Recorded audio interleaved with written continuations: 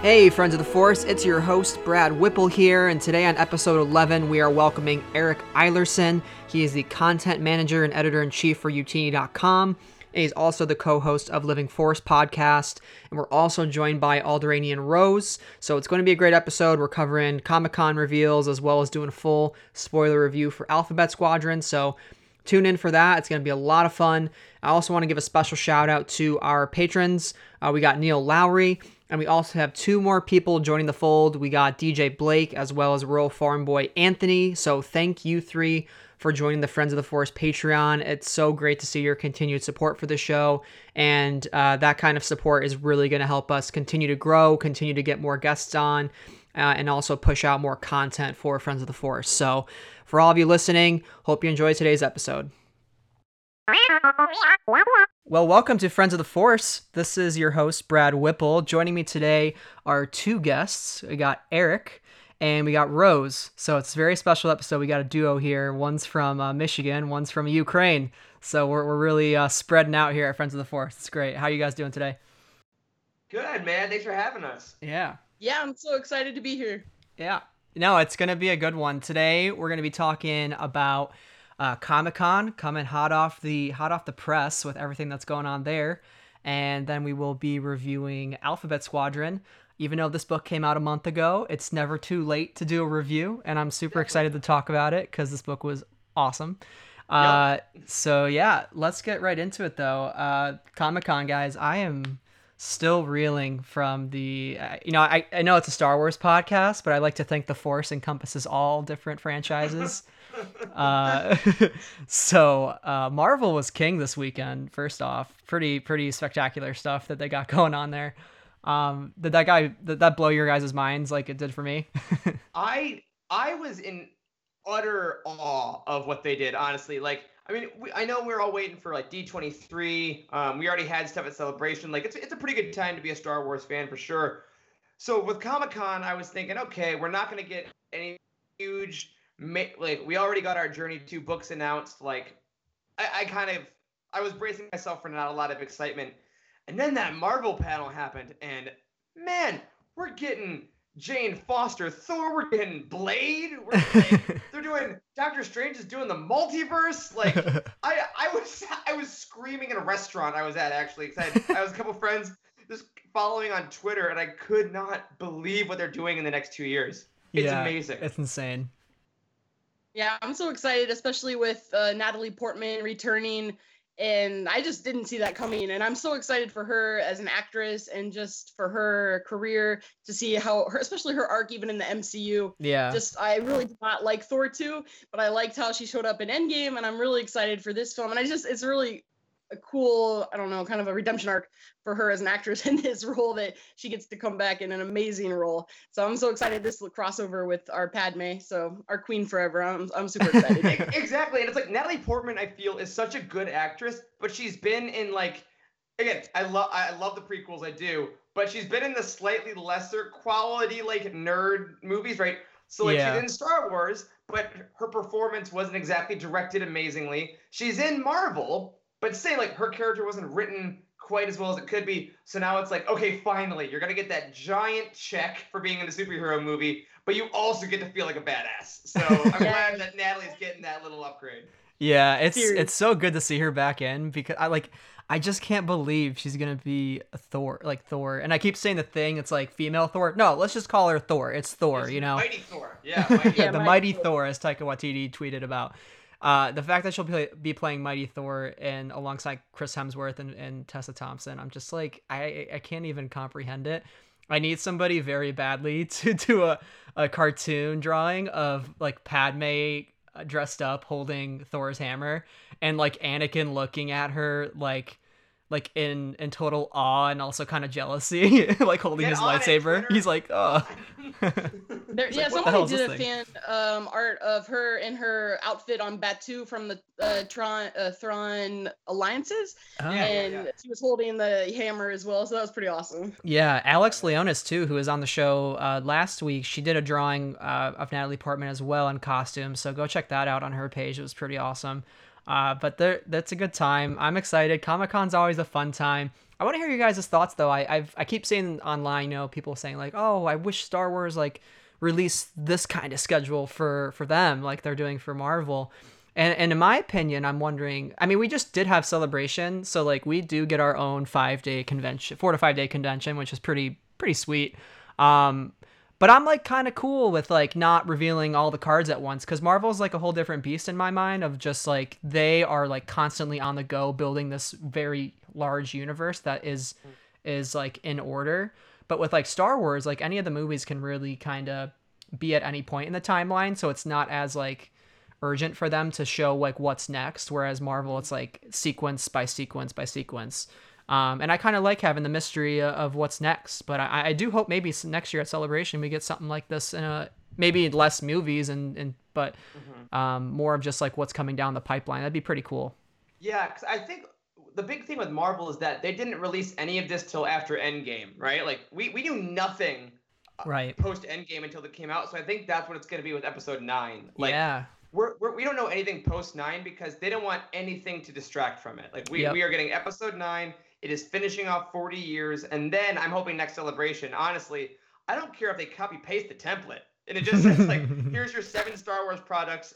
Do the exact same thing. Like here's the Cassian series. Here's Mandalorian season 2. Here's this in season 3. Yup. Like, here's all Kenobi. That. I mean, like that's what I want for Celebration. But yeah. We're good. We're good right now. I think I agree with you until F9 is out. Yeah. What about you, Rose? What do you think?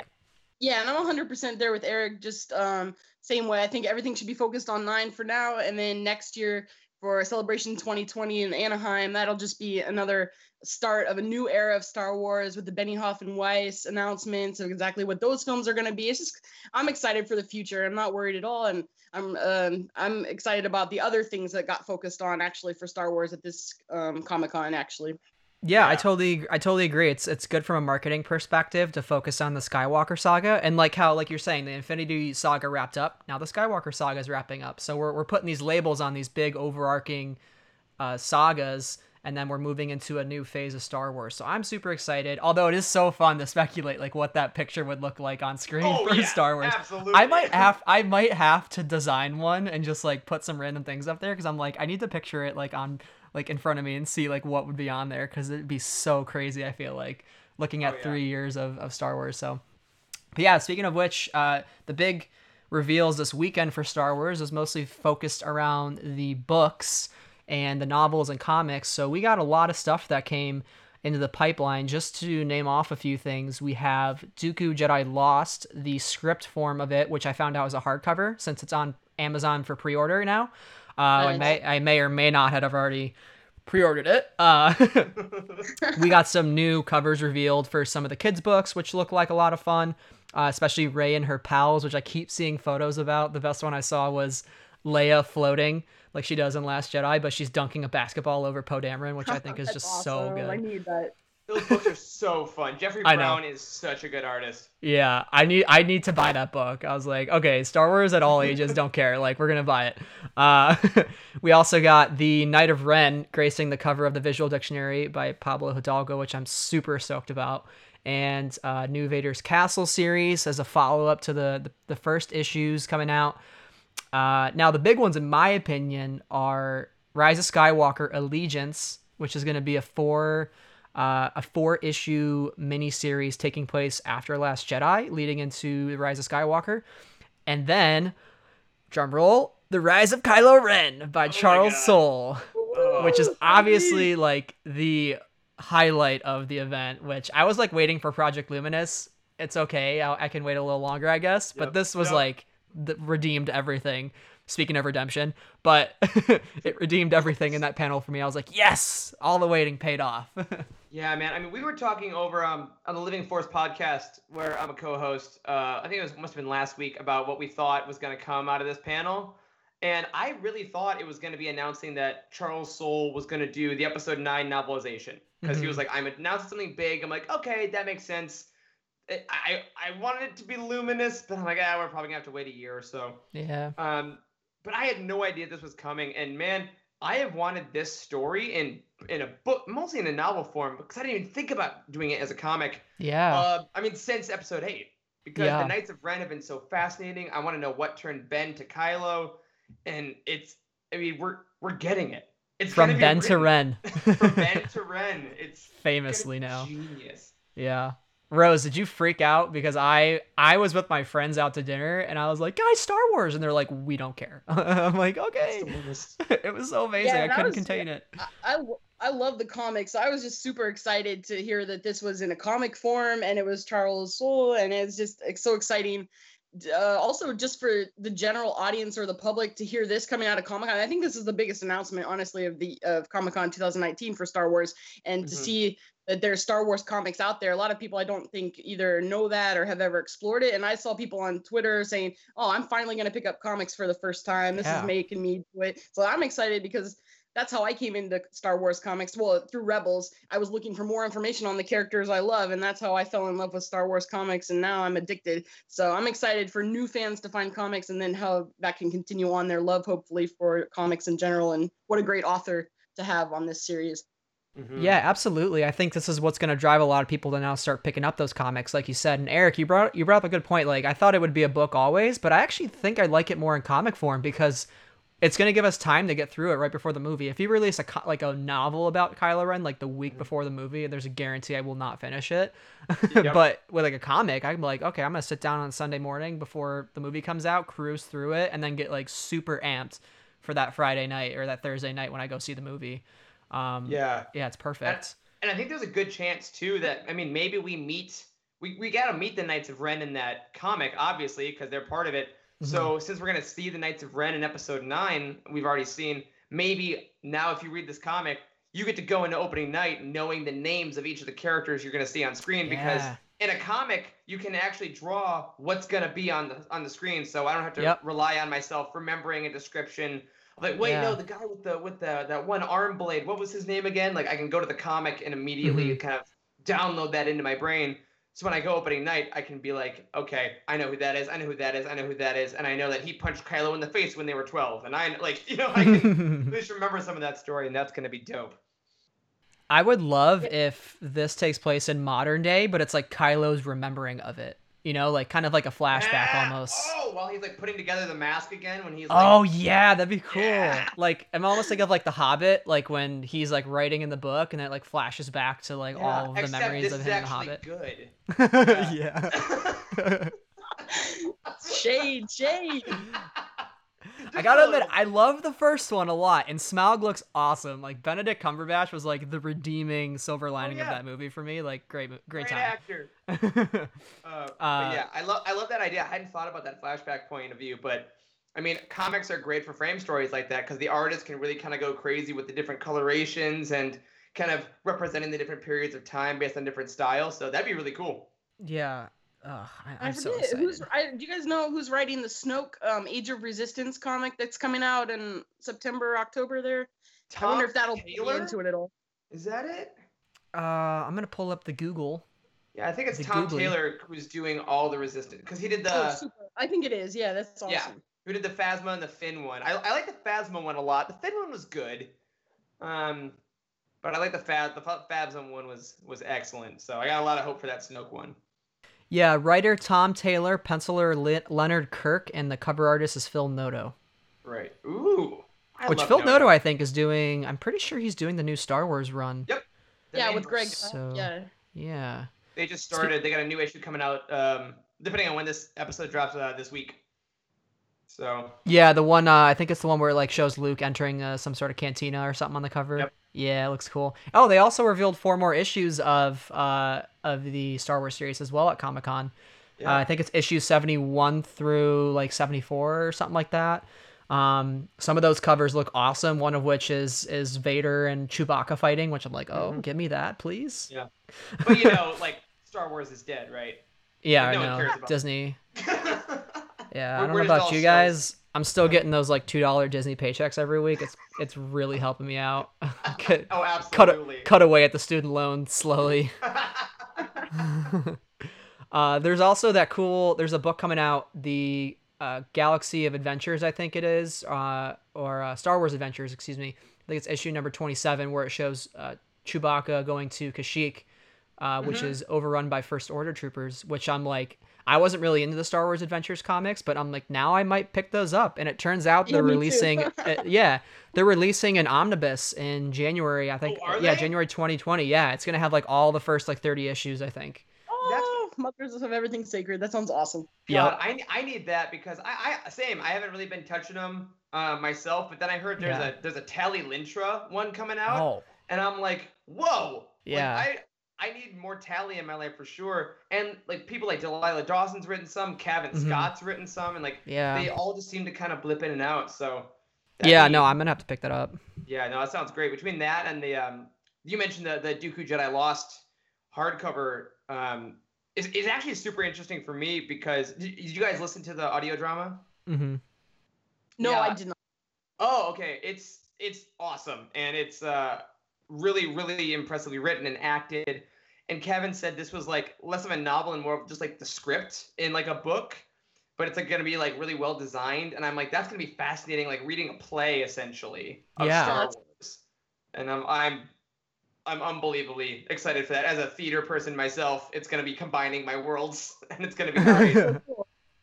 Yeah, it's I'm so excited for all the publishing, and there's still 3 years of publishing where we're not gonna have any movies, which I'm like, they're gonna get really creative and they're gonna show us some really cool stuff, because you're gonna have to keep us invested in Star Wars for 3 full years with just TV and books. So we're gonna be getting a lot, I think, and I think that's what this challenge. Yeah, absolutely. Like, challenge my wallet, please. Like, let's see if I can keep up with it. Love it. Yeah, what are you two most excited for on the slate for books this year? One other thing to note, the Jedi Collector book is falling under the Galaxy's Edge label, I guess. Right, so right. I guess that character in that book has some Force power where he can touch objects and look at their history, similar to Quinlan Vos, how he used to do in Dark Disciple and the Clone Wars. So that was a pretty cool reveal as well. I'm really excited. I saw somebody on Twitter, I don't remember the exact person, so I apologize, but they said they hope maybe he goes to Luke's old Jedi temple or something in the book and touches some objects there and sees like what happened with Kylo maybe. I don't know. That'd be really cool. But awesome. Something worth noting. But what are you guys most excited for amongst all these books? Personally, Resistance Reborn by Rebecca, is it Romanors, I believe? Mm-hmm. Yeah. I'm most excited for right now. I just picked up her novel Trail of Lightning, which I haven't read yet, but it's won like a squillion sci-fi awards for being amazing. So I'm really excited for this new author that's so renowned to come into Star Wars. But I'm also excited because it's gonna be like the latest canon material we get before 9, right? Like so. I love the idea we're getting post Last Jedi stuff. I want more time with the mains. I mean, I want Poe and Rey and Leia. Like I love the books. I love going to new characters inside the books. Like I love the Aftermath trilogy. I love Alphabet Squadron, as we'll get into, because it's all these new characters and new things. But I'm kind of really tingly about getting a little more Poe and everybody before we get the actual movie. So I think that's going to be written really well. I mean, I think it's going to be a really cool, fresh voice in the canon. Which is exciting. We're getting so many new authors that are so many different descents and different genders and all that kind of stuff. Yeah, definitely. So I'm really excited to see what she brings to the table with that. Yeah, I'd say that's my number one too. And I'm also really excited for Crash of Fate, and I know Black Spire's already out, I think, maybe. But just learning more about the Galaxy's Edge Batuu section. I know nothing really. I haven't gotten to the Galaxy's Edge comics, which is actually Ethan Sachs, the same author that's doing the Allegiance comics that are coming up. Oh, awesome. Awesome. And I've heard really good things about the Galaxy's Edge comics. But anyway, I'm really excited to kind of explore Batuu, and also, but yeah, I'm really excited to get into, before episode 9, find out a little bit more about what the Resistance has been up to between The Last Jedi and 9. Yeah, I agree. Batuu is going to be a really cool place. It's going to kind of be our new grounded like home almost in Star Wars Episode 9, where I think the Resistance are maybe building up their forces, and that idea of that being home is set into motion through the comics, potentially with Han's involvement, whatever that may have been. Yeah. What about you, Brad? What book do you want this year? I was most excited for Resistance Reborn, which I still am. I'm also very excited for Black Spire because Delilah Dawson is awesome. I cannot stop thinking about the rise of Kylo Ren at this point. I'm like, oh god, it just took over the attention span this weekend. I cannot stop. And that cover is just so good. Yeah. Somebody pointed out too. They're like, why is he always stabbing his sword into the ground? Which I'm like, that is. I know. It's like it's like that Lonely Island song where they're like, "Happy birthday to the ground," but it's just Kylo Ren who's just like the same attitude. That's his whole life, is angry, throwing things on the ground, being like, "Mom, you don't get it." Dad, I don't want to fly the ship. I want to read my poetry. Like, I don't want to be a Jedi. I just want to do calligraphy. That's all in this book, is him working on his penmanship. Yeah, pretty much. Yeah, there's so much. I actually put out a Twitter post, which I want to share a few comments from, in regards to the publishing panel, and I asked some of you what your favorite Star Wars book is, books you're most excited for, and also a book or story that you haven't seen revealed yet. So Alex Leonis, who I'll mention again here because she had a really good one. She liked the solo novelization a lot. Was most excited for Force Collector. And she said Lost Stars sequel or a Ben Solo novel. So Alex, you're getting your Ben Solo quote unquote novel, which is awesome. Lost Stars sequel would be really cool. I think there's a lot more story to tell, and I think that will be Claudia Gray's next project. To be honest with you. Ooh, I like that. Yeah, I think she's onto something there. Let's see who else listed some stuff. Michael Condon, who is at Tombed 2. He started reading the canon books last year, and he's going to be moving on to the young readers, but obviously prefers some over the others, but he always just loves the story of Star Wars in general. And he says Thrawn Treason is what he's most excited for, which does come out tomorrow, and he would like to see more... Yeah, I know, right? So excited. He would like to see more movies done as books in the manner of from a certain point of view, which I think is also going to be a very real possibility with the 40th coming out for Empire Strikes Back. I'd also love to see Willrow Hood get his own chapter, finally. It's just the one we need. Oh my god, that'd be so good. More Willrow Hood all the time. I want the Ugnaughts that are working inside on the droids. Yeah. So many characters in Empire Strikes Back. That'd be amazing. The Lobot chapter? Come on.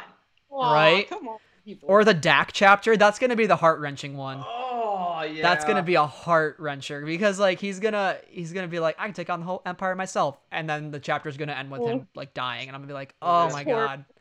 I know. But it's like what they did with Bail Organa. And I'm just like, don't even remind me. Do that. Bail Organa, our Lord and Savior. Oh, man. We stand. Rip. Rest in peace. We stand Bail.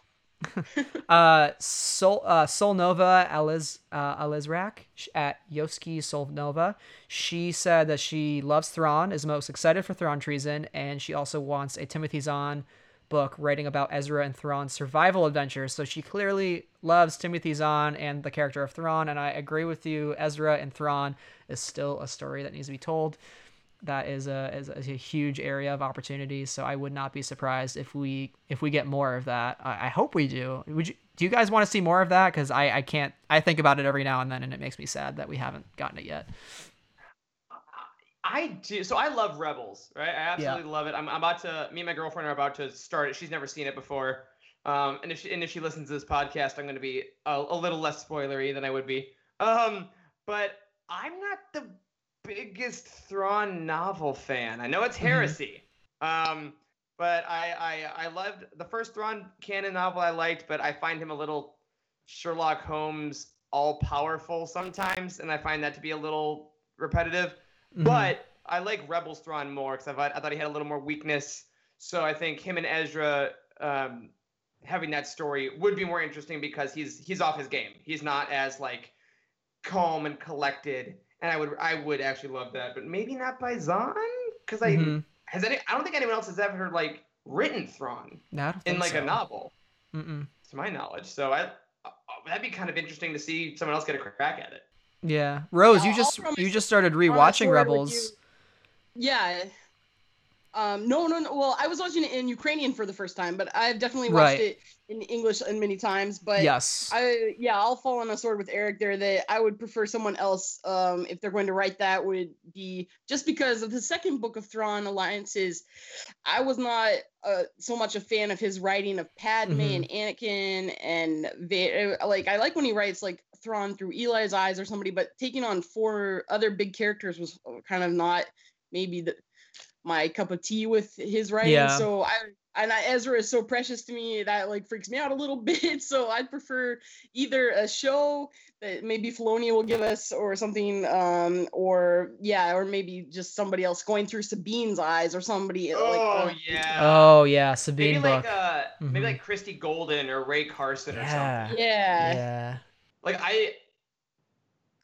it's tough for me not to make it as simple as this, but I'm like, maybe like a woman writing it? Because like they just seem to, some of the people like Zahn and some of the more old school guys are good, but sometimes when it comes to writing like the Padmes and like the Sabines, it's not quite as absolutely fully fleshed out as it could be. Yeah, I would agree with that. I Alliances is definitely not the best book of the trilogy so far. I mean, I haven't read Treason yet, so I don't know, but yeah, I would like to see maybe somebody else's take on Thrawn, just to get some new perspectives, and also if you're going to be writing Ezra, especially, that might be a good idea to maybe even have Dave Filoni involved somehow with just the creation of the story, and if you're going to have Ahsoka involved, I don't know. There's just so much you could do with it. Speaking of people that we stan, oh my god, Ahsoka. Yeah, I would actually love to see. Project Luminous is this giant collaborative effort. I would love to see more books that are just like a giant collaborative effort between multiple writers that aren't just like this whole giant like buzz of like Project Luminous, but just something a little more like smaller. Like imagine a Thrawn, Ezra, and Sabine and Ahsoka book where like you got E.K. Johnston and Timothy Zahn and I'm trying to think. I'm drawing on other blanks, but you know what I mean. So you have all those people, and they're writing different chapters, maybe, and then they somehow come together, copy editing like to a Game like of Thrones thing. So like exactly. Chapter, then it goes to an Ezra chapter, and and then somehow like have copy editing fix it up so that it has the same tone throughout the entire book, but it's like also like each of the authors are getting the true perspective of the characters that they came up with. So I don't know, that'd be kind of cool. I don't know, that'd be kind of cool. Well, I want that now. So yeah. Yeah, definitely. A few other quick ones to go over because I like some of these other comments on here. Laura from Force Toast Pod. Hey Laura. She said that she loves A New Dawn and Lost Stars. Most excited for Resistance Reborn, and she wants a Hera Syndulla book or she will ride in the street. I agree with that. Give me more Hera Syndulla, which we were going to talk about in Alphabet Squadron today, but we got a lot of her in that book. It would be pretty cool to see more of her story fleshed out from the like just solely her perspective, to see like kind of what she's dealing with as a general, and also missing some of her ghost crew, which that's touched on a little bit. And so I'm gonna save that. What about Jason? Yeah. Where did he go? Yeah. Daycare? I want to see Hera as a single mom and hero of the rebellion, fighting the good fight as that in that position. So. Hannah Ashton wrote Bloodline or Lost Stars, most excited for Thrawn Treason, and she wants to know what happened to the survivors of Solo. That would also, again, the Make Solo 2 Happen movement is very strong right now. But I would love to see some of those characters fleshed out. Enfys Nest has a lot more story to tell. Yeah. You know? Erin Kellyman, get her in somewhere. She's awesome. Seriously. And after reading Queen Shadow, I'm like, give me Bail Organa and Sabe and Enfys Nest in a room together. Just like hatching the rebellion. Yeah. Oh, that'd be awesome. Do you like the character of Enfys Nest, Rose? Yes, definitely. That was one of my favorite things about Solo. I'd say her and Kira are my 2 favorite characters from that movie. So I definitely would like to see their journeys somehow, any way possible, continue. I hope it's in maybe a Disney Plus series, to be honest. I think that'd really be able to flesh out the characters, but I'll take anything.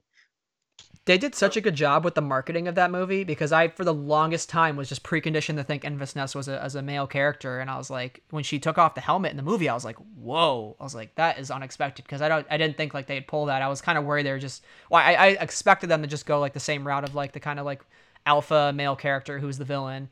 And that was just so cool. I was like, okay, she's not male, and she's also not a villain. She's just fighting as a part of the rebellion. I was like, holy crap, that's a good twist. Like, you got me.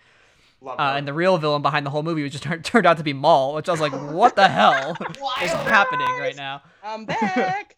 I was like, I did not think I'd be coming out of that movie saying Maul orchestrated this whole thing, which is just insane. And our last comment here actually two more. Lauren Romo says she loves Dark Disciple. Most excited for the Art of the Rise of Skywalker book. Ooh. Can't wait for that as well. Those books, for any of you who don't read them, are incredible. Go read those. They have just mind-blowing artwork in them. And she wants just some new characters, new adventures, nothing we know about, which I completely agree. Lauren, I think we'll be getting that the next few years. And lastly, Real Farm Boy, who, if you don't know Real Farm Boy, you gotta go meet him on Twitter. Love you, man. He's a great guy. I thank you personally for all your promotion of the show. It's really been helping out for a little podcast like me. Definitely appreciate it. He says he loves Alphabet Squadron, or at least that's the last one he read, but he just can't pick a favorite. He's most looking forward to Black Spire, and he says, I've never been able to say I want a Star Wars that story. I just want to be told a story, which I want to end on that one because I think that's a good one, because it's just like, you know what? Tell me a good story. Doesn't matter where it is or who's in it or what's involved. As long as it's a compelling Star Wars story that hits me in the feels and makes me not be able to put down a book for a few hours, I'm bought in. That's a great point. And I've been finding that with me, as far as like speculation on new stories, like what are we going to get or what's going to happen in the movie or whatever, the less that I speculate, the more I enjoy, because I'm not like building up this narrative in my head that I'm going to be disappointed if it doesn't happen, you know? So if we're all a little more like Rural Farm Boy and just take a second to be like, I trust these storytellers, I trust the universe, and just put it in my face. Just trust in the throw it in my Force. face and give it to Yep. Love it. Anthony, you're awesome. The best of us. Anthony is one of those people that just make the online Star Wars community work. So it's been great. Thank you, Anthony. Well, on that note, we are going to turn it to the Alphabet Squadron review. So this is going to be a full spoiler review. So if you haven't read the book, I highly advise you to not stop listening to this podcast. And I do apologize. You only got 30 minutes of like non-spoiler talk that you could listen to on this Monday, but trust me, there's going to be a lot more to come, and I'll make up for it. So again, spoiler review for Alphabet Squadron. Please turn it off if you haven't read it. I don't want to spoil this book for you. It's so good. It's so good. That's a spoiler. Read it. Yeah, I recommend it. So Yeah. Come back. Yeah. Captain Syndulla, this is a closed-door council. Senator, if I may, I know the odds are against this attack's success. But if that fighter goes into production, our squadrons will not stand a chance. I believe it's a risk worth taking, and whether we fail or succeed, at least our actions will show the Empire and the galaxy that we will not stand down, that we will not be broken by fear, that we are strong, united by our courage. Now is our time to strike. Let's get right into it then with Alphabet Squadron, written by Alexander Freed. This was released last month. So I've never really done a book review. I know, Eric, you just recently did one for Living Force Pod. So I kind of want to start with you. What were your overall thoughts coming out of this book? Like, how did you like it? Overall, this is one of my surprisingly favorite canon novels. I went in a little apprehensive. I didn't love Twilight Company that Freed wrote a couple years back. It was a little too kind of cold for me. I didn't find the characters as relatable as I wanted to. Yeah. But I went in with very optimistic. I love the Starship Fighters. I love my X-Wings and all that stuff. But I found that this book actually brought me into the minds of characters, like as well as a Claudia Gray novel would. I really felt emotionally connected to them. And yet I also felt the world was vast enough, kind of like Aftermath.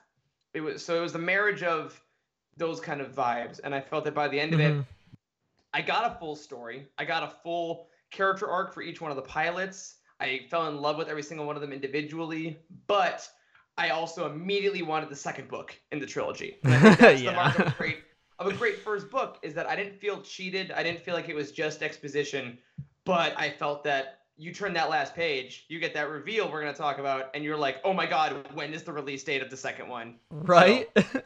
So, huge thumbs up for me good. as far as all that goes. Yeah. Technically, emotionally, all of it was great.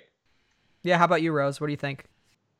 Yeah, and I went into this also never having read Alexander Freed's work before, and kind of worried, honestly, knowing that he wrote. No, I didn't know if it would be maybe too much military terms or something that I wouldn't be familiar with, and really the hook for me was knowing that Hera Syndulla was in this. That was honestly the thing I saw, and I'm like, okay, I don't care about the other stuff. I'm just gonna have to read it to get to that point. So I tried to, just go into it and be like, okay, but try to take in the rest of the story until you get to her name, because I really didn't think she would be in it much. But I was just so impressed that I was totally taken by the characters, and I fell in love with the story, and especially them as characters. He wrote them so well and gave them, like Eric was saying, each had an individual arc, and I could feel their motivations and what was driving them, or what the pains they were going through from their past. It was just, they're rich characters with full stories, not one note characters, and I fell in love with them, and then I still got my Hera fix as well,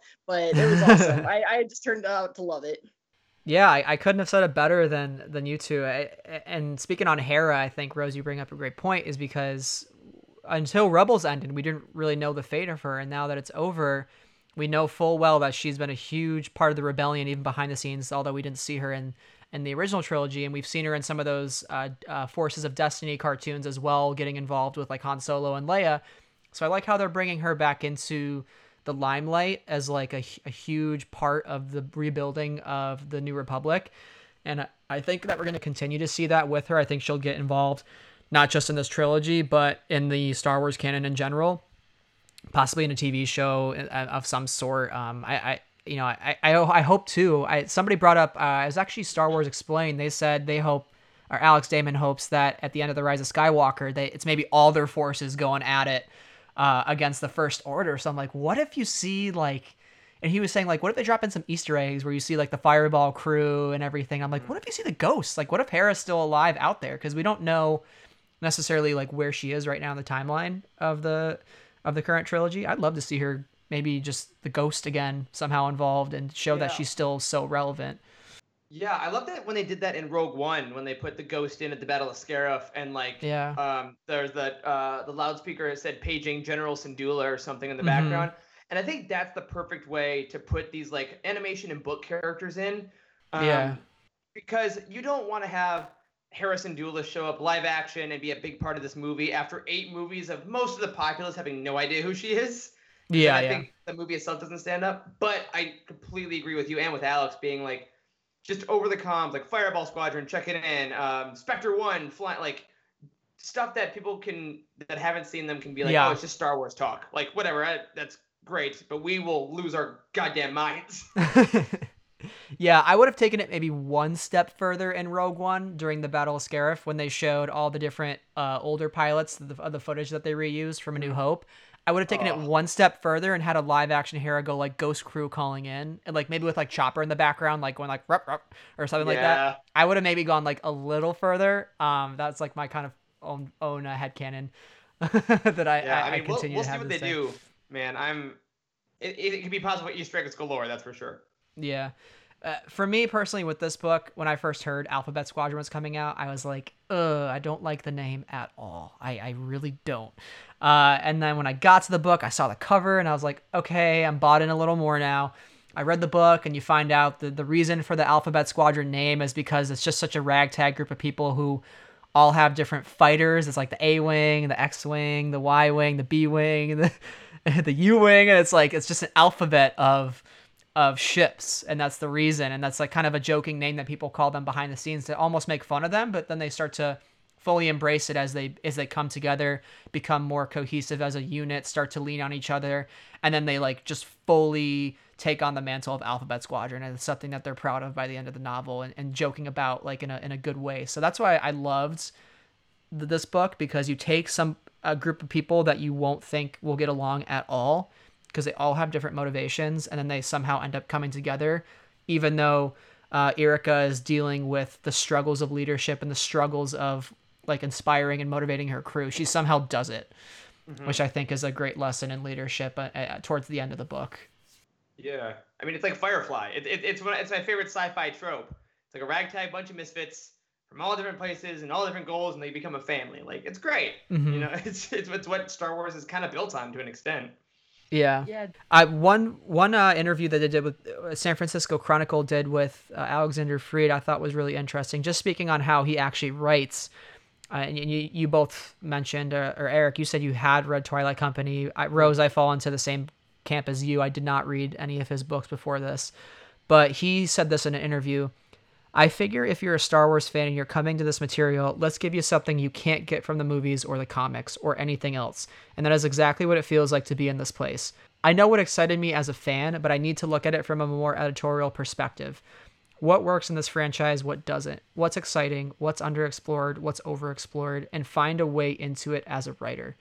So I find this quote very interesting because I feel like he's saying he's not trying to approach it as a Star Wars fan. He's just trying to approach it as a writer writing a good story and something that is a little more unique and realistic and lived in. And I do get that sense from the story of and the way he writes. I'm like, wow, there's a lot of things in this book that like you don't get in a lot of Star Wars, because a lot of Star Wars is just focused on the plot and the action and everything, but he takes everything to like the like nth degree, where he talks about like hyperspace and just like such like small details, but extrapolates them on such a larger scale to like really like build this world and detail everything that's happening. So what did you guys think of his writing style in general in this book? I really enjoyed it. It's funny you mentioned that he got away from the more like huge plot driven Star Wars books, right? Especially in like Legends books, there's so much plot going on. It's so galactically huge. In the review I wrote on utini.com, I wrote a bunch of our team members actually had that same complaint. But for me and a bunch of other team members, I actually preferred Freed's writing style of character first, which I think was really evident in this book.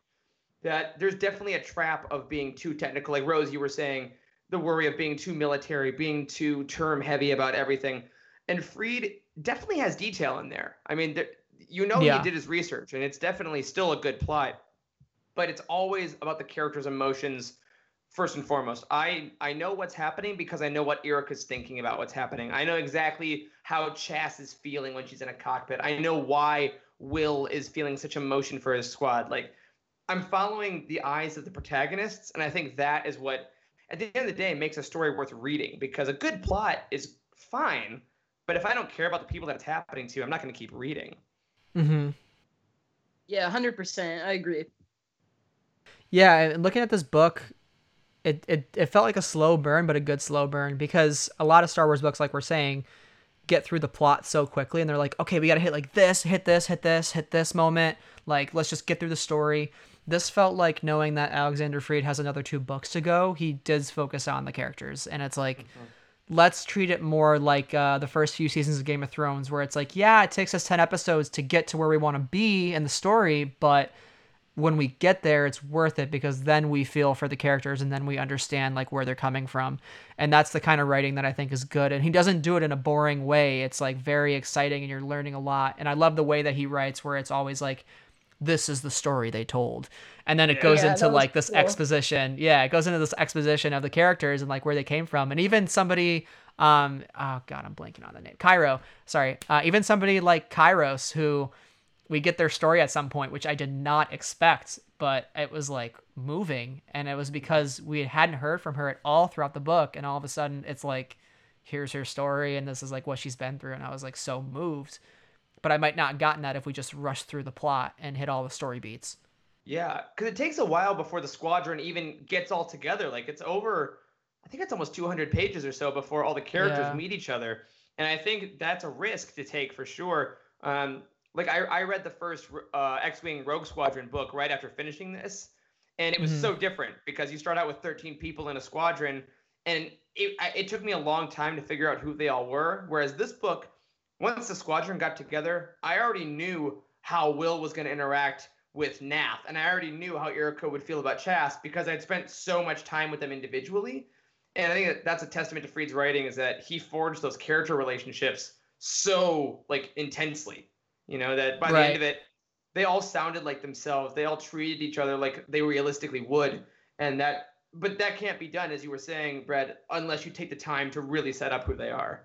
And I thought that was really well done. Yeah, Rose, I want to get your opinion, like with the with these characters and having such a I know you're a huge Hera fan. That was what you were most excited about, which I think a lot of us are definitely. We'll get more into her later. What was one of the characters that you felt like you got the most out of, or that you were most excited to read every time you had their perspective? Because this definitely jumps around from the points of views of different characters, which I do like. It's not just told from a third person perspective.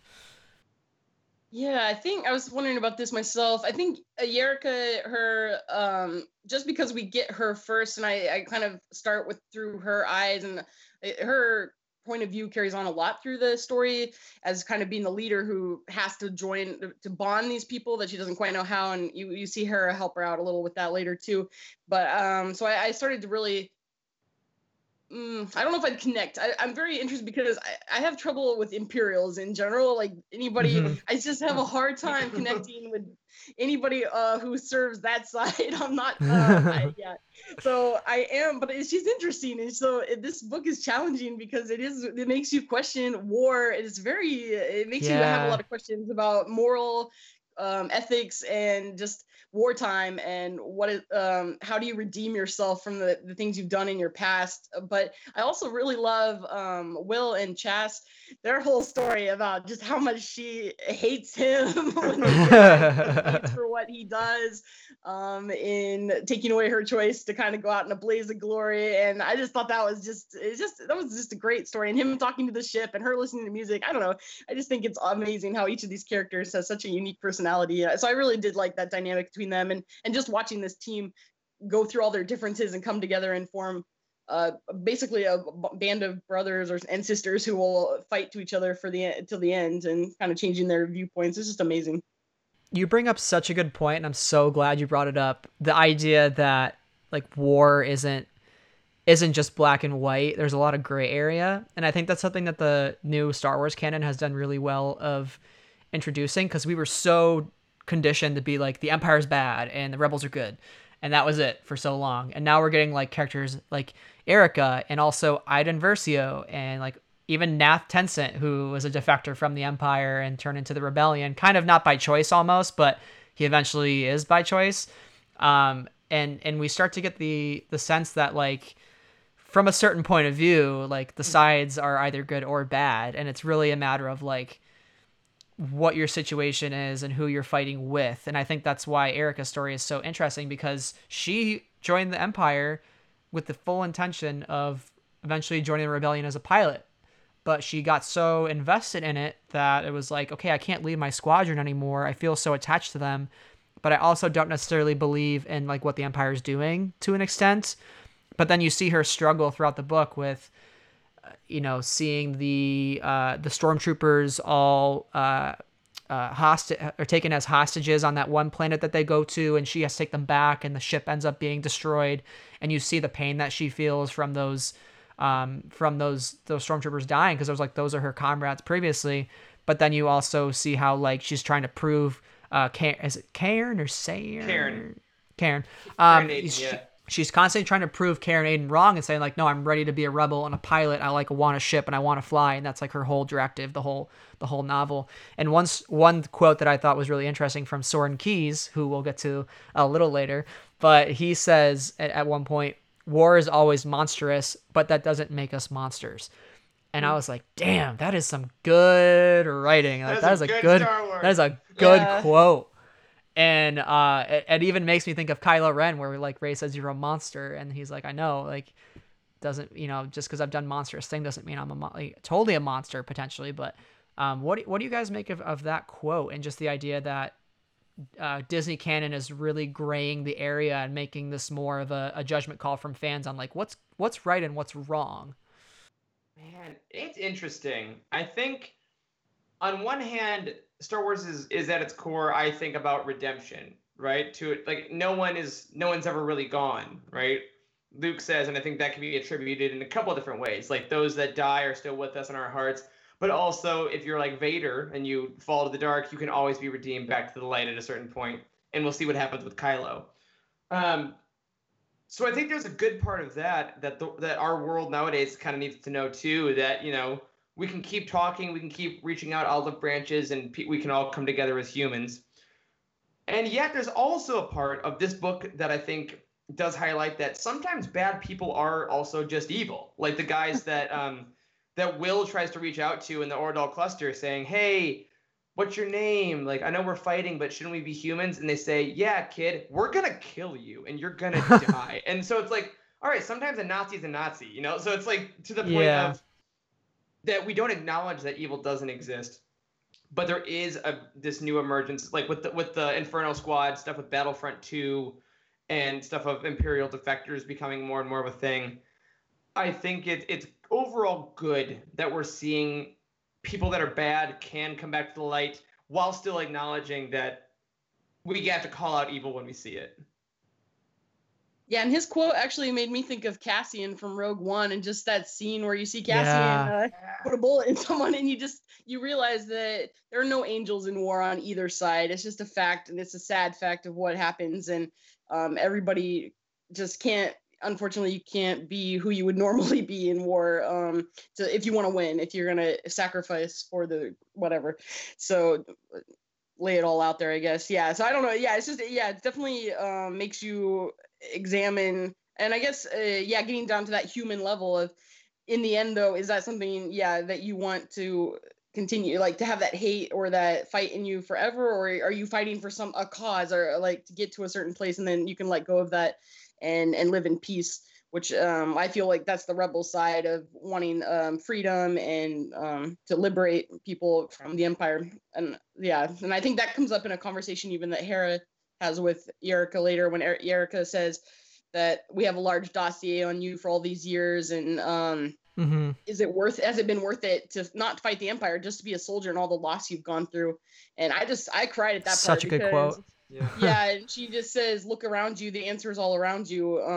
It says Yrica didn't understand what she said and Hera walked off, but to me that was Hera looking at everything around her and saying, we're still here, so yes, it's worth it. Kanan's death, everybody, Ezra's sacrifice, everything I've gone through, Endor and Scarif and Jyn Erso and everyone who gave everything, it was worth it, because we're still here, we're still fighting, and I'm going to keep fighting until we don't have a breath in us anymore. So to me, that's just, it like makes me think so deeply in this about all these things. Yeah, Cassian's a great one to bring up, and I'm thinking of Lost Stars too, because from the Empire perspectives and Sienna Rey's perspective, she looks at the destruction of the Death Star as like the killing, like terrorists destroying millions and millions of lives. So from that point of view, the rebels are super evil. And when you think about it, like when you look at what they did, like, they did what they had to do, and the Empire is a terrible force, but like also like think about how many people on that Death Star maybe were in the position of a Yrica, where they didn't necessarily want to join the Empire, but they had to join out of like fear for their own lives or their safety or their family. And it's like so mind-boggling, like, oh my God. Like, I mean, and it makes the spin of that so easy, because if you're in the Empire, you say, all right, there was a boy from a backwoods planet that got radicalized by this ancient religion and then came and was a terrorist. Like, it's so like, it's literally how you spin that, you know? The Jedi was an ancient religion, and it's like the Emperor was like, wow, what a gift I've been given, because now I can double up my recruitment. Oh man. Yeah. Like, it's horrifying. And then you get someone, Rose, to go on your point about you brought up, like Brad was saying, Cassian especially. It makes me think of Saw Gerrera, because that's someone that, I mean, is showing up literally everywhere nowadays. I mean, he's going to be in Fallen Order coming up. Yeah.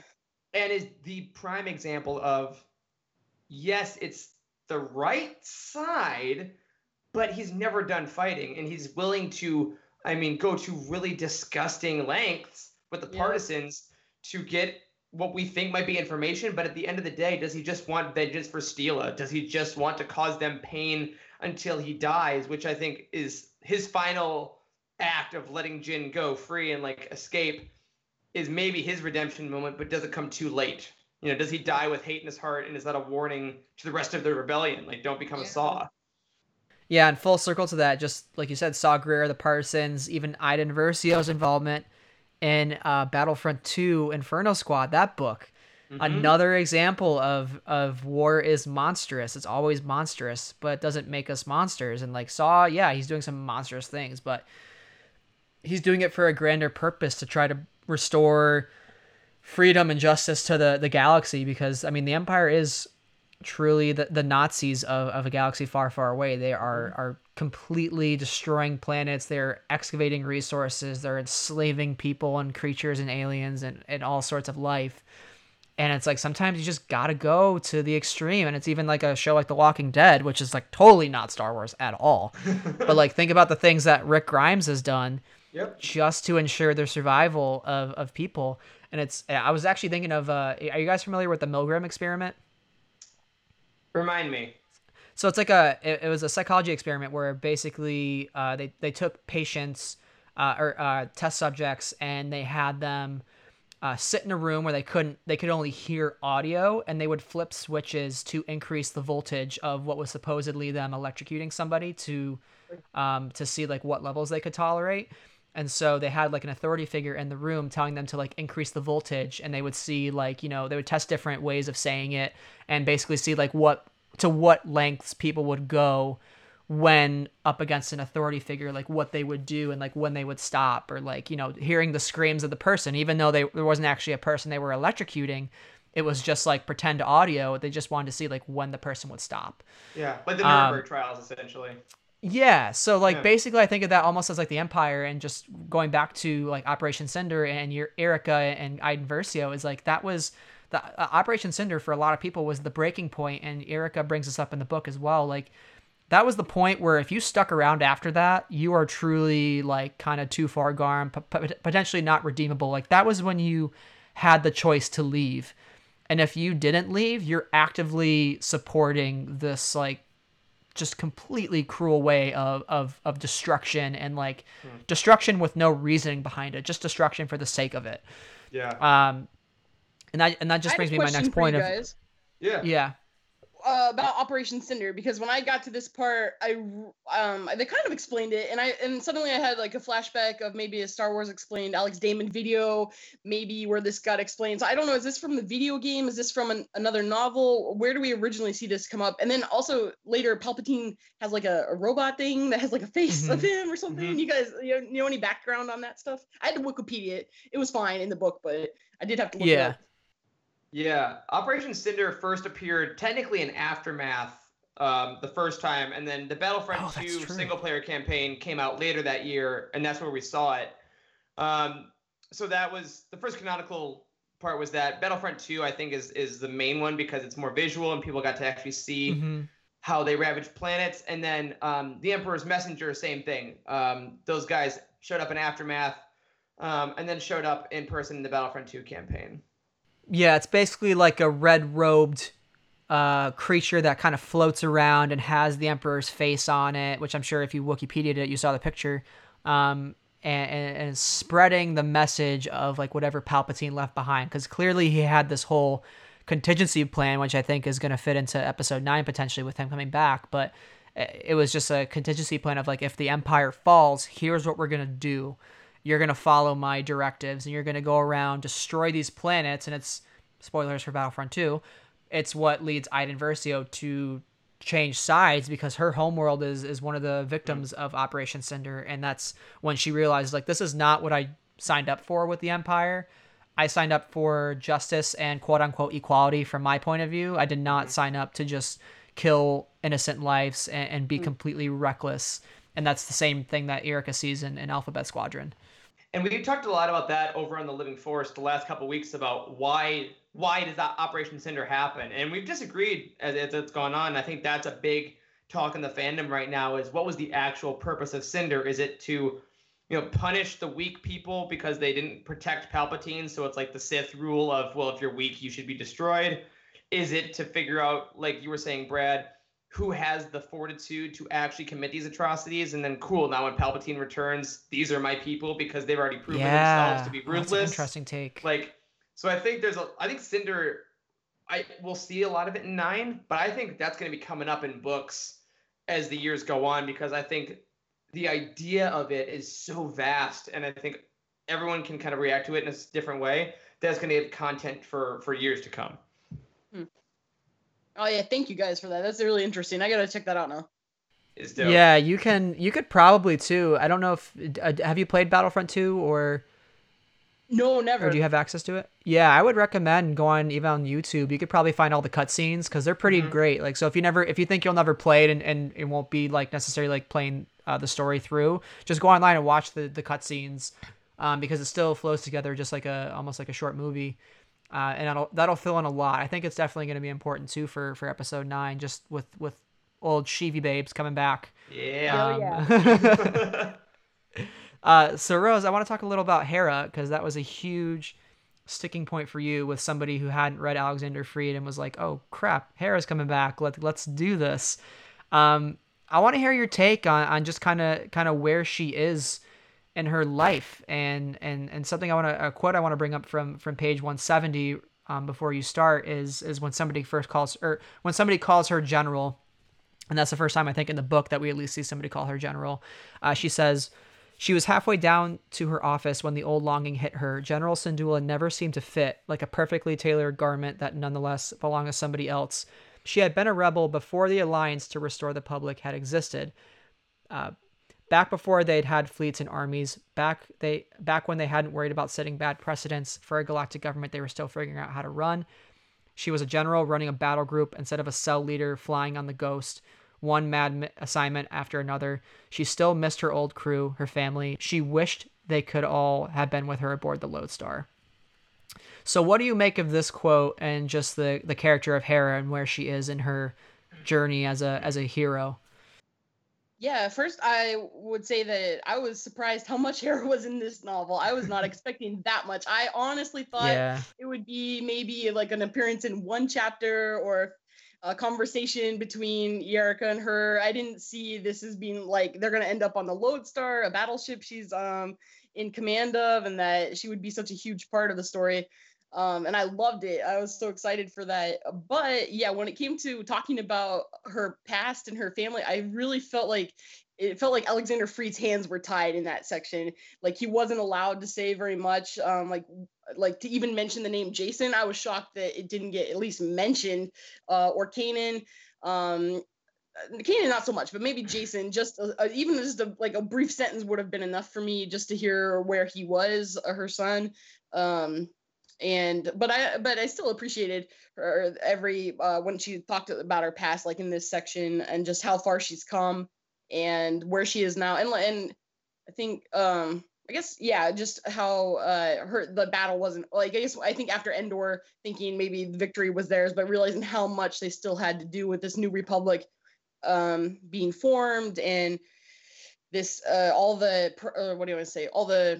responsibility on her shoulders, and her feeling all this responsibility for the people around her. And so I definitely understand why Jason wouldn't be there for sure. I just would be interested to know where he was, but I definitely was super excited to see how integral she was to the story and to the kind of being a mentor for, I'd say, Erica, that I didn't see coming. Yeah, she really, like with this quote that I read, she really like you said, she has a lot of responsibility on her shoulder, which is crazy to think about because the Republic is so much bigger than herself and her ship. But she's still dealing with so much on such a small scale, even like with leading the Alphabet Squadron, having to take command of them, and also trying to figure out resources and like she said, like make a good impression on these galactic governments that they're trying to figure out how to run. I feel like she's really, really missing the Ghost crew in this book. Mm-hmm. And I don't think this is going to be the last. Like you said, she was a lot more involved than you thought, and I don't think that's going to stop at any point. I think she's going to be as integral to this trilogy as anybody else in the book, and we're really going to see her internal battle with, like, I miss my family, because you always have that group of friends that, like, you get separated from, or you go on your different ways, and then you always kind of miss them, and you always have a place for your heart, and place for them in your heart, and you always kind of wish for the old days. You know, that we all have those people, and I think that's the battle she's fighting. I also really hope that with no mention of her in the current trilogy, that we don't see her possible death in this trilogy, which I'm like starting to think that could become a really good possibility, because we don't really know much about Hera after this timeline.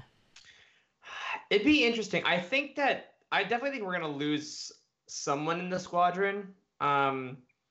Maybe in like book 2 or 3.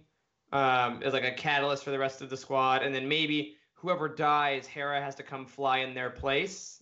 so she has to join up to like finish the squadron or something like that. Yeah. Maybe if Chast dies, maybe Hera is like, well, I flew the first B-wing, so I'll come in and do that. I think Hera's tragedy might come from something to do with, because you said, yeah, we don't mention Jason, right, in this whole book. I'm wondering, timeline-wise, is it a possibility that he's with Luke if he's Force sensitive, or is this too early? Because I think he's like 5 years old here, or so, 5 or 6. He's pretty young. I mean, Jedi were taken at 6 months, right? I mean, is there a possibility that maybe he's off? Because I feel like to not be mentioned at all, I feel has to be he's either dead, which is sad because he's 5, or he's off doing something with somebody. So I don't know. I'm interested to see maybe we see him in 2 or 3. Yeah, Lucasfilm has a policy, like Dave Filoni, they won't let authors say some things a lot of times. I'm trying to think what some other books like that.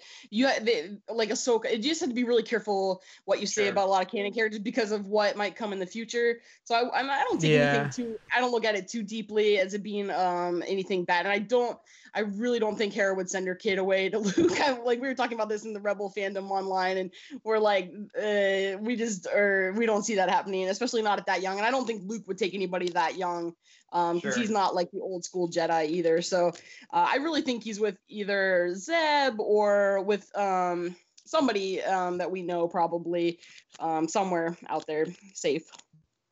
I would say you're correct when you say his hands are tied writing this, Rose, because like you said, Filoni has this vision of Hera in his head. He doesn't necessarily want to make it concrete just yet because he's still kind of figuring it out, most likely, and doesn't want to commit to anything too soon because he wants to give the character, its full thought process and really like flesh her out. So he needs to take his time with that. So it's like, keep it as general as you can, Freed. Bring her in for this specific purpose, but don't touch too much on the family. Don't touch too much about like, it only says she misses her old crew. She doesn't say like, I miss Sabine and Ezra. Like, right. Where are they now? So like, I think that's the kind of thing where it's like, okay, don't mention those names because if you do, then it implies that potentially they're still alive and blah, blah, blah, blah. And you get all these speculations going on. And then Filoni's got to clean it up later. So I agree with you. I think his hands are just tied. And it's just like, you know what? Minimalist effort here. Let's just try to keep it as light as possible. But I also think now that thinking about your comment too, I think that might mean she actually does survive this trilogy because I don't know if necessarily anybody else should kill off Hera except for Dave Filoni. Yep. That's where I am right now, at least. Yeah. So I think I forget who wrote that we'll tweet get at the more beginning about getting a Hera book, but I'm with her. We'll definitely storm Lucasfilm if anything happens to Hera. Yeah, love it. Yeah. No, I love that Hera's involved in this trilogy. Did you guys have anything else that you wanted to add on Hera in general, or I guess we can talk a little bit actually about just the leadership and winning the war. That's an important concept. She says at one point we weren't ready to win this war, which I think is an interesting way to put it. Cause like, yeah, it happens. You get to the top of the hill and it's like, okay, we don't have the resources. We were a really small rebel alliance operating in the shadows with barely any resources and pretty much only won because of a Jedi. Now that Jedi is off doing his own thing and we're stuck with just the pure logistics of wartime and building a government and all this stuff. And I think that's an idea that I really like was explored. It's not just sunshine and roses after Endor. It's like really tough to get by and times are tough. Yeah, I mean that's the history of warfare, right? I mean in human history, it's great, we got these giant battles, but then everyone doesn't immediately say, all right, we lost, you're right, you're the good guys, now we'll all be friends. Like, you have to clean it up. There's gonna be people that are always gonna be loyal to the lost evil, that you gotta kind of deal with. Claudia Gray's Bloodline did a great job with this too. If you guys haven't read that, about Leia being a senator and figuring out, okay, now how does the New Republic work with the military, and is gone because we don't need that, but how do the politics work now? How do we actually deal with the Senate again and all that kind of stuff? And I think that Freed did a nice job of didn't make it dull because that stuff can get boring easily. But I think he did a great job of acknowledging it's really easy to band together and be patriotic when you got a common enemy. But then when you got to live your day-to-day lives, that's when you find the small stuff you don't like about people. So Yeah, and when right and wrong starts to gray more, like we said earlier. Yeah, and it sounds like exactly like what you were saying, Eric, that Jon Favreau with The Mandalorian is talking about the exact same thing at the panel at Celebration, that it's this world after the war and everyone is living in chaos, basically, and who's going to be the new leader and how do you decide and get along with people that you used to hate. And yeah, so these are interesting themes that keep coming up in Star Wars. I'm loving it. Yeah, I mean, and even it can be as simple as like, who do I send my taxes to now? like, did your planet used to be run by a Moff, and now is that Moff a governor, or do you wait for the next representative of the New Republic to come? Has the New Republic gotten to your planet yet? Are you still technically a fascist state? Like, it's all this weird. There's a lot going on. Yeah, that is like. And the galaxy's a big place. Like, we're talking like there's a lot of planets to start cleaning up. It's not just Coruscant and Endor. I mean, that's a huge reason why the Separatists movement happened in the prequel trilogy, was that it was very easy for Dooku to go to them and say, hey, don't you feel like the main Senate is just ignoring you? Don't you feel like you're not getting the resources you need? And then they're like, yeah, you're right. And then, I mean, it's so easy to sow dissent when there's so many people that need help. And yeah, I mean, it's even very applicable in the own U.S. politics, like the idea of like Middle America, and like you have like the big urban areas that have a lot of like a condensed population, but then you have the middle states that don't have a lot of that. It's more rural. So I think of that as like the outer rim worlds and like the core worlds, and that's even brought up in Master and Apprentice, where like I think somebody brings up to Obi-Wan, like he never knew what it was like to have to grow up like that. He was always living in Coruscant, like sheltered by the Jedi Temple and his own experiences. And that's just such an interesting concept to start bringing up. It's like the inequality between all these different worlds, and also just like, how does the Republic build from that? And to anybody's point too, that like, oh, like the stupid sequel trilogy, can't believe they released it. Like, there is so much going on. Like, they didn't just celebrate Yub Nub for like another 20 years with Wicket drinking a rum and coke on the the Ewok swing set. Like, they had to start building stuff. Like, the world's not going to be perfect, and they're not just going to be singing into the night every day. It's the world moves on, and things happen, and people die, and heroes fail, and it's not the story that you want necessarily. It's just like reality, Yeah, like, and I think that's why this book paints it so well. Yeah, man, I'm not gonna watch your 48-minute YouTube video about why Holdo should have been Lando and Rian Johnson sucks. Like, shut up. So sorry, official Living Force Utini rule. Shut up. If you're harassing people and yelling about how the sequels ruined everything, I'm sorry. Okay. Yeah. We're moving on. Yeah, which like it's totally cool to like a happy ending, but there are no happy, like I don't want to sound pessimistic, but there aren't happy endings. Like, things continue to move on, and that's and I think it's great that they're exploring this idea of, you're getting the politics and the military in the books, and now you're getting the underworld perspective with the Mandalorian. And you're going to probably get even more with Resistance, season 2 and season 3 potentially. Or I guess that's still farther past it, but it still dives into those elements of like the racers and spies and all that stuff going on. The First Order building up a power in the background. So you get a lot of good stuff just from exploring this time period. And I like that they're sticking within it right now. I think it's a great place to be.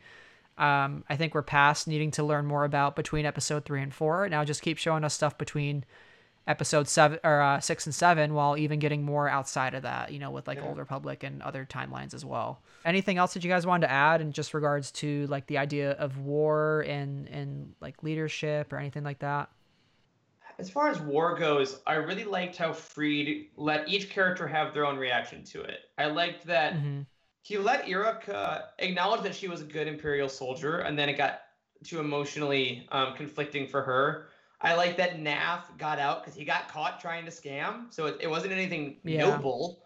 And then he's just trying to make his way in the universe. I like that Will never lost his love and his... Will Lark's my favorite character, by the way. Yeah. I'm throwing that out. He's awesome. Yeah, like he never lost his positivity and stuff. And Chas was always was hardened repeatedly by these horrors she saw, and like each character looked at the similar events in a unique way that made sense for them.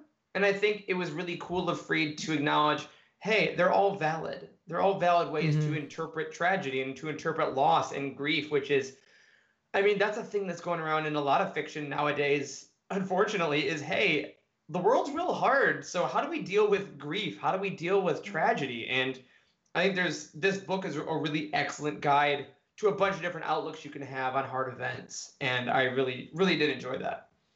Oh, that's so well said. I agree. Looking at the character of Erica too, one other quote I want to bring up from the conversations with her and Hera are also really great, just about leadership and how you're supposed to lead people. And I think that's a really interesting topic to bring up in this book. Hera tells her, you expected your people to fly like Imperials. You expected predictability and deference.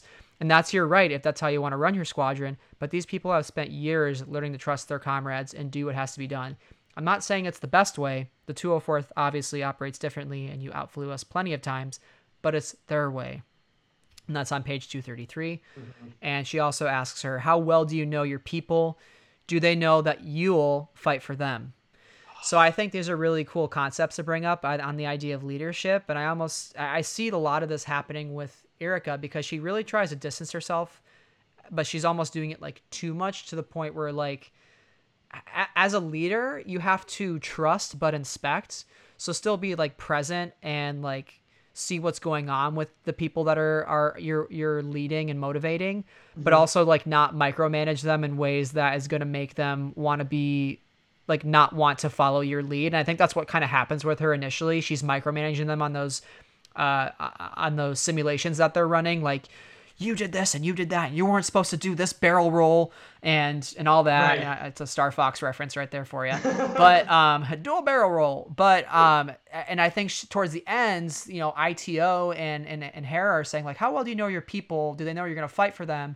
And she's kind of like, probably not. They probably just look at me as somebody that is just giving them orders and telling them what to do rather than somebody that trusts their instincts and trusts how they operate. And I think that's why they're so successful in their final mission, is because she takes that step back. She still inspects what they're doing and stays on top of them, but it's like in a more it's in a more like laid back way. That's like, I'm not going to be in your face about everything. Just, I trust the process. I trust your knowledge of things and run with it.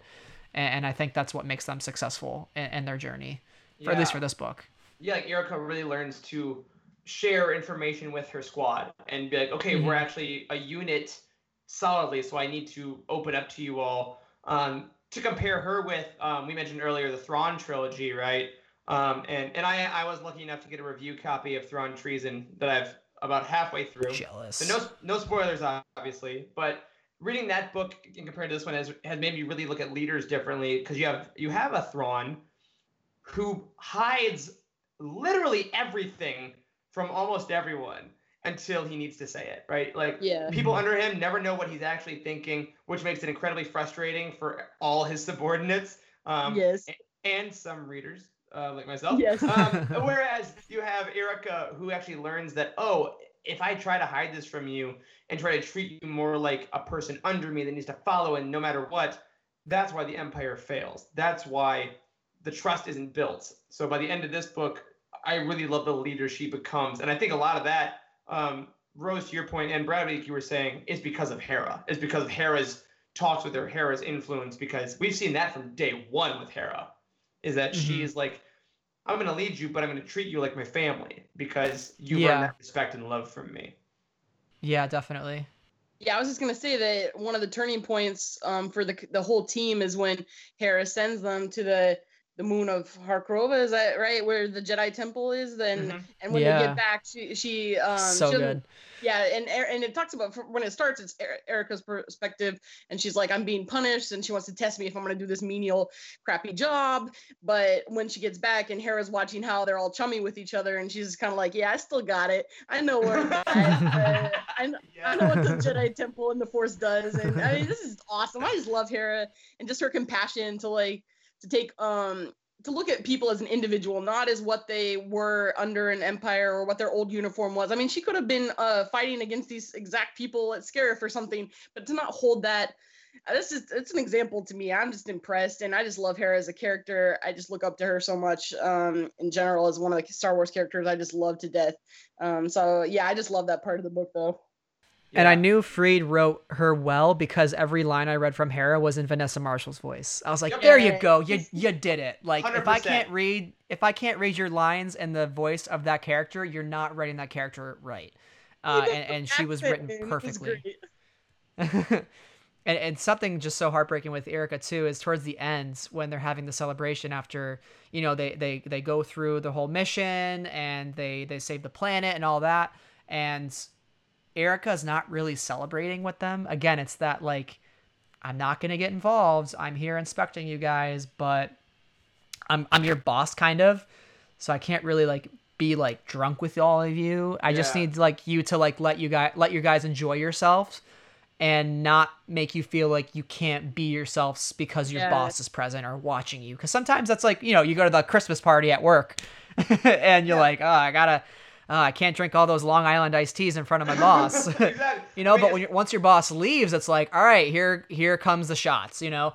So It's like the same thing with those people. It's like, you know, Nath and Will are having the heart to heart, and even Chas is getting involved, and they're all having a great time. And you see like ITO and Yrica just having that side conversation, and she's kind of looking at all of them enjoying themselves. And it was also really heartbreaking to see that. And I was like, she's doing the right thing, but it's so hard. It's hard for her to watch because she knows she succeeded, but that's like the extent to like what she can go now. Like she can't get more involved.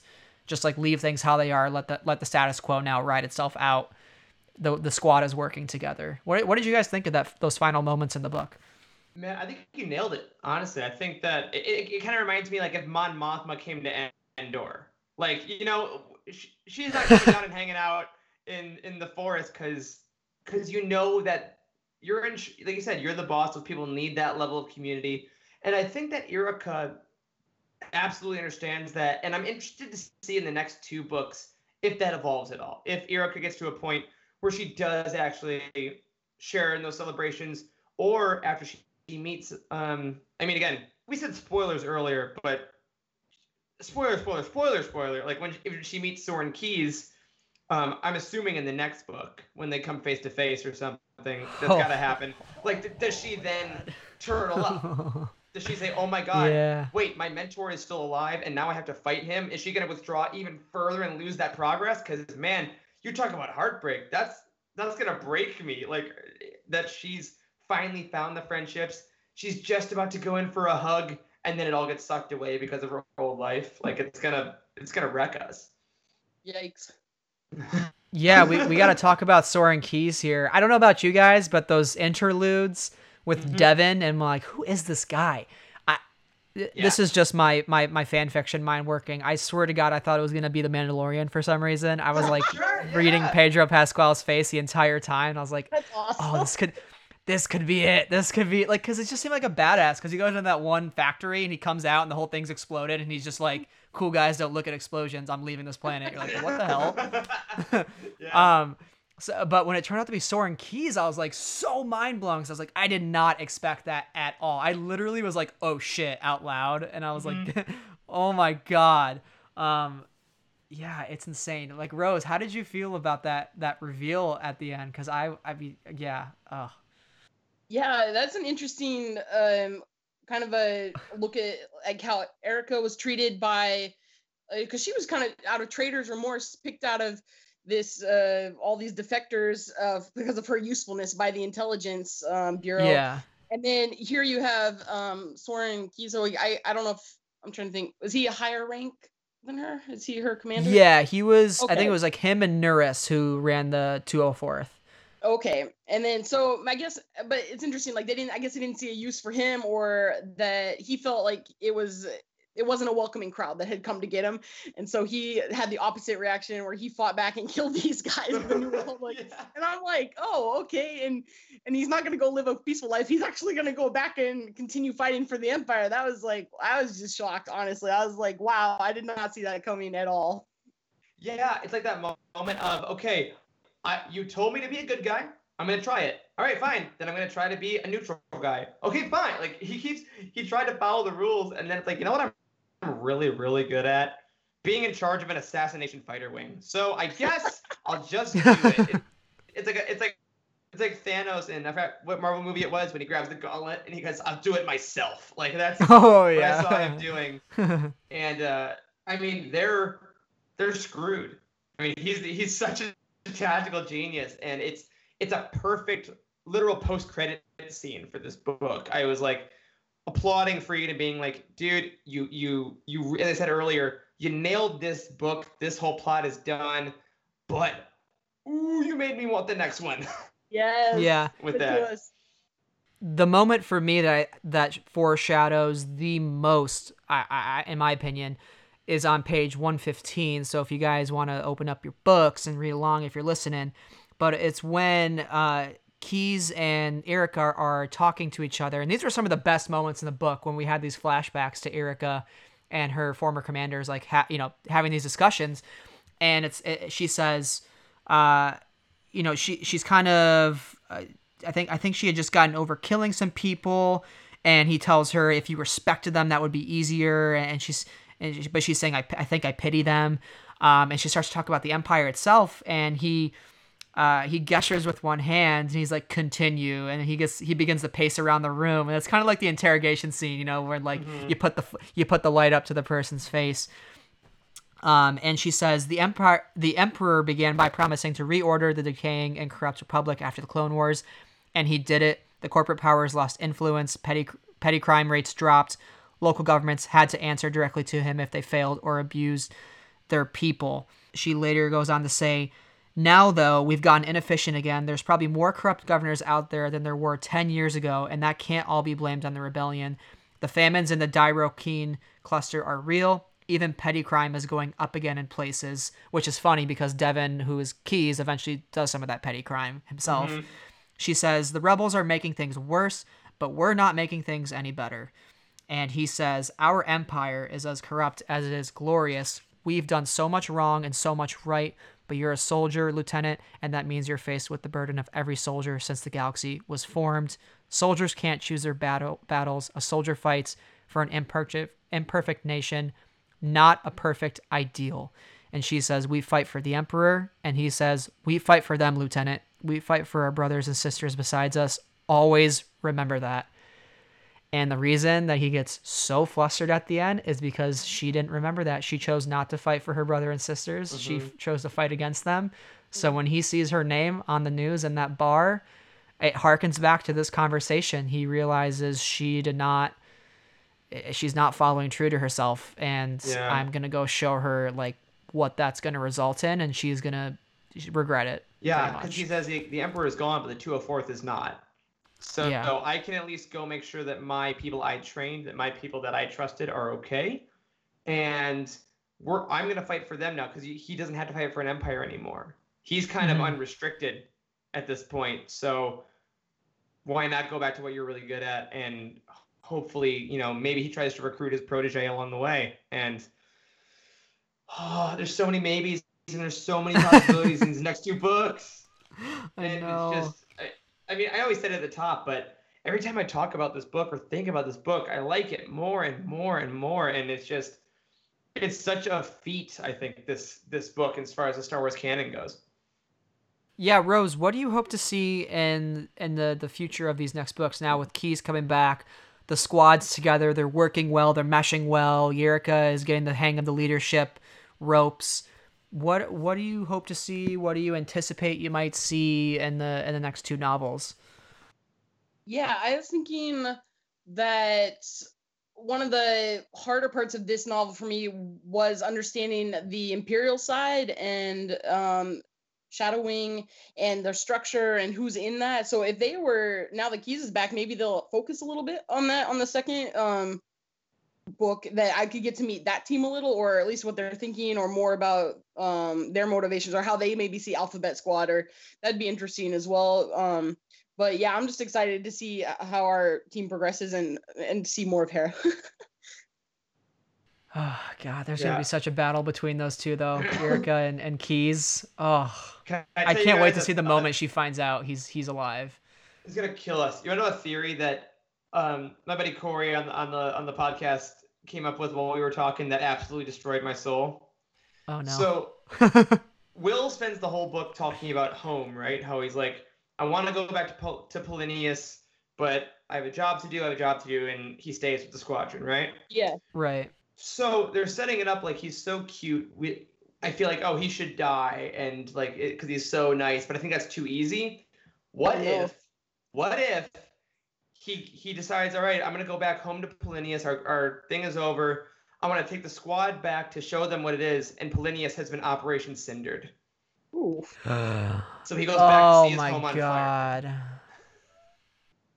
Dude, that's dark.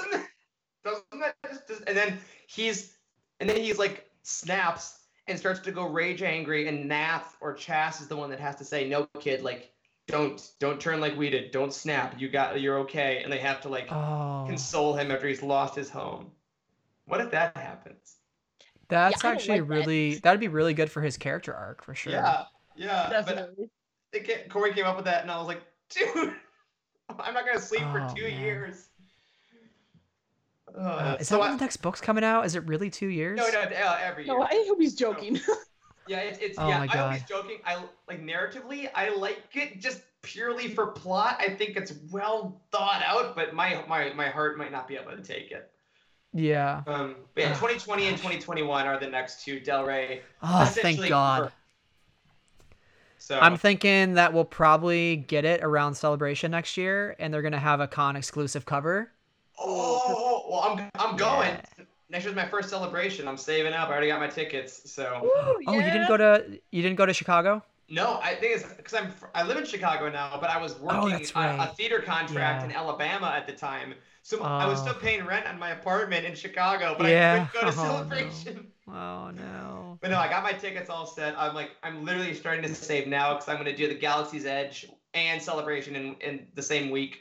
Yeah. And man, if they have a con exclusive cover for Alphabet Squadron, I'm getting 3. Like, put it on the carry-on. I don't care. Rose, are you going to Celebration next year, or have you been? No, I've never been before. Yeah, unless they come to Europe, or I probably won't ever.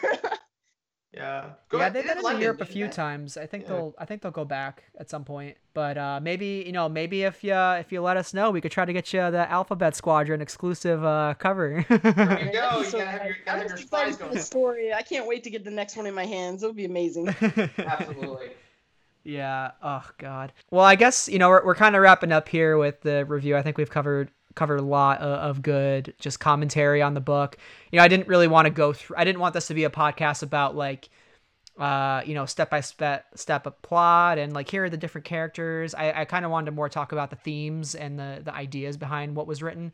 And I think we did a really good job of that, which I'm super stoked about. This is the first time I've ever reviewed a book like formally. It's fun. It's fun, man. Except for all the book reports that I drafted up like the night before they were due. So this is a good. I prepared a little more for this time around, which was good. One of my favorite passages for the book, and I have to bring this up, and Rose, you brought it up earlier, is when they go to the moon of Harkrova. And this is on page 248 if you want to follow along. 248 through like 250-ish, I guess. They go to the Jedi Temple. They're getting a supply run for Hera, and they find out that it's a Jedi Temple, and there's almost this like light show going on, and it's really interesting because it's not like there's like cosmic lights going on. It's just like holes. Correct me if I'm wrong, it's holes in the trees where the sun is either setting or rising. And because of that light, it's creating certain illusions within the temple. Is that correct? Yeah, the interpretation of it, I think. Yeah. Yeah. So, they're talking about how they're watching this, and there's like almost like 3 phases of it. So there's the galaxy as it was, which is how Weil puts it, and they say the stars rotated around here. The others were present, but they were looking up and were only shadows in peripheral vision. Chas has ever been interested in astronomy, but somehow she recognized what she saw. Familiar stars around them, flecks that were the worlds she had visited, worlds she'd loathed and run from all along, with worlds she'd secretly treasured. They whirled and blurred together one moment, then crystallized if viewed through a corrective lens. The universe blazed and burned, furious and beautiful. Then the next step, as Weil puts it, is the galaxy as it became. The whirling increased in speed, and the dark between the stars grew deeper. The emptiness became a hungry emptiness, and its stars became food for a ravenous void. Against the dark, the light stood out clearer in the contrast, almost too painful to watch. She wanted to dance, she wanted to fight. That's Chas. And the last is the galaxy as it is. Then dawn came, the dim light of the yellow sun encroached through the windows of the spire. The deepest blackness turned pale and imperfect and unthreatening. The brightest stars dimmed, and they were only stars like any Chas could see. Like the stars she took in at a glance from her cockpit, mundane and unstoried, there was no longer a shadow over the galaxy. And when I read these 3 passages, I was like, that is Star Wars. That is literally Star Wars. That is the story of Star Wars. Yep. And it's so beautifully written because I think of it almost as literally the telling of time. And it's why I think there's going to be balance brought to the Force in the Rise of Skywalkers, because the Jedi knew like how things went. It's like there's dark that comes into the world, the dark that is where the stars are becoming food for a ravenous void, and dark is encroaching everything. It's like the old Sith Wars during the Old Republic, and it's now Palpatine, like what he's been doing, and then eventually there's this dawning that comes, and light comes back and kind of washes out all the darkness, and there's no longer a shadow over the galaxy. So what do you guys think of this? I feel like it's really telling. I know I'm probably reading into it a little more, a little more than I need to be, but I think it's just beautifully written, honestly. I was so impressed. Yeah, I think you're reading into it as exactly as much as you want and can. I mean, I think that's the beauty of these novels and the beauty of Star Wars is that there's so much in it that you can find if you want. There's also just a great story on the shallow level if that's what you want, but Freed really does have such a skill for descriptive emotional language, and it's littered throughout the book. So I love that. I agree. Yeah, I thought the same thing, and I didn't actually see it until just now when you were reading it, exactly what you were saying about looking at all of the saga and through that lens, or all of the different trilogies even through that lens, and it's an amazing visual picture of that. Yeah, I'm a firm believer that everything that's in any movie or any book, like the author is planting it there for a reason. And I truly think he put this in there for that reason. It's like a larger narrative of what's happened in Star Wars, and it's why Dawn's going to come in the Rise of Skywalker, and the deepest blackness is going to turn to pale and imperfect and unthreatening, and that deepest blackness could very well be Kylo, like turning unthreatening and becoming a more brighter star. And like I don't know, there's just so much to read into this. I can probably talk about it for an hour. Yep. Beyond excited. Was there anything that you guys wanted to mention before we wrap it up here? Anything that stood out to you in the book, or any last thoughts of what really excites you about the future of this trilogy? One thing I wanted to touch on that I really liked that Freed did was that Yrica and Will are both queer characters. I thought it was really nice that he's through, like, Yrica's bisexual, Will's gay. And I just want to like acknowledge that we're getting more characters of more diverse backgrounds in Star Wars. Yrica's also a woman of color, which is great. And again, Yrica's bi too, I think, right? Yeah, Isn't she bisexual? Yeah, you said that? Okay. Yeah, and I think that's just great. I think it's cool that it's not made like a focus of the book of how is she finding her identity. Like, it's just who she is and moving on. And I think that's really cool that authors are not making it the focus of their books, but they're like, yeah, these people exist in the galaxy. So just a quick shout out to Freed for doing that. That's really cool. Yeah, it's important. The representation is definitely important because people want to read these books and identify with a character. And for somebody out there, Yrica could very well be the character that they've identified most with in all of Star Wars, and that's awesome. Exactly. I think that might happen, you know? For the future of that trilogy, I'm going to jump on what Rose was saying earlier. I need more Hera. Love that. Yeah. And I just can't wait to hang out with these guys more. Yeah, I can't wait either. Rose, what about you? Any final thoughts to wrap it up here? Yeah, there's only one character I didn't mention that I always appreciate in Star Wars. Everything they do, there's always droids that I just kind of fall in love with. And, yes. And here Alexander Freed does it with the freaking torture droid. I kind of fell in love with the dang thing, which totally is against my brand of being a total Leia fan and not liking the one in A New Hope. But obviously this one was much different, I guess. Yeah. That was just crazy, but I kind of liked him. And so it's just, or her. Yeah, it was amazing. It was really cool. I kept reading the droid in K2SO's voice, but kind of like a more grim version of it. It's just like the Alan Tudyk sarcasm. I was like, they could totally get Alan Tudyk to do some like voiceovers if they ever had to bring this character to life in some other medium. Yep. Glad you brought him up. Hanging off of it, but I kept picturing the one in A New Hope with this droid just kind of hovering around with these ugly needles and stuff pointing at it. That's awesome. I'm glad you brought him up. We can't forget ITO. He's a true legend. I think he's got some big things to come in this next 2 books. Yep. All right. Well, thank you both, Eric and Rose, for coming on the show today. I love chatting about books. I'm a huge bookworm. So where can people find you on Twitter and so on? Personally, I am just at Eric Eilerson on Twitter, and my podcast, Living Force Podcast, is at Living Force Pod, and Utini.com, where I do the writing and the book reviews for stuff like this, is at Utini_US. So those are my places. Yeah, and I'm just hanging out on Twitter, Alderanian Rose at Alderanian R, and you can find me there to talk about Star Wars anytime. But yeah, thank you so much for having us, and this was so much fun just to chat about something I totally love, and it was just great to hear your guys' perspective and think about new things I hadn't thought about, and now I'm even more excited to go back through this book actually and look at a few things that I missed and then what's coming in the future for the next 2 books. 100%. Yeah, well, you guys are always welcome to come on the podcast. You're officially now friends of the Force. I mean, everybody's a friend of the Force, but you've now been inducted into the podcast commentators. Fantastic. Thanks, man. This is a blast. So again, thank you for taking the time out of your day, and for all of you listening, make sure to go check us out at Friends of Force on Twitter.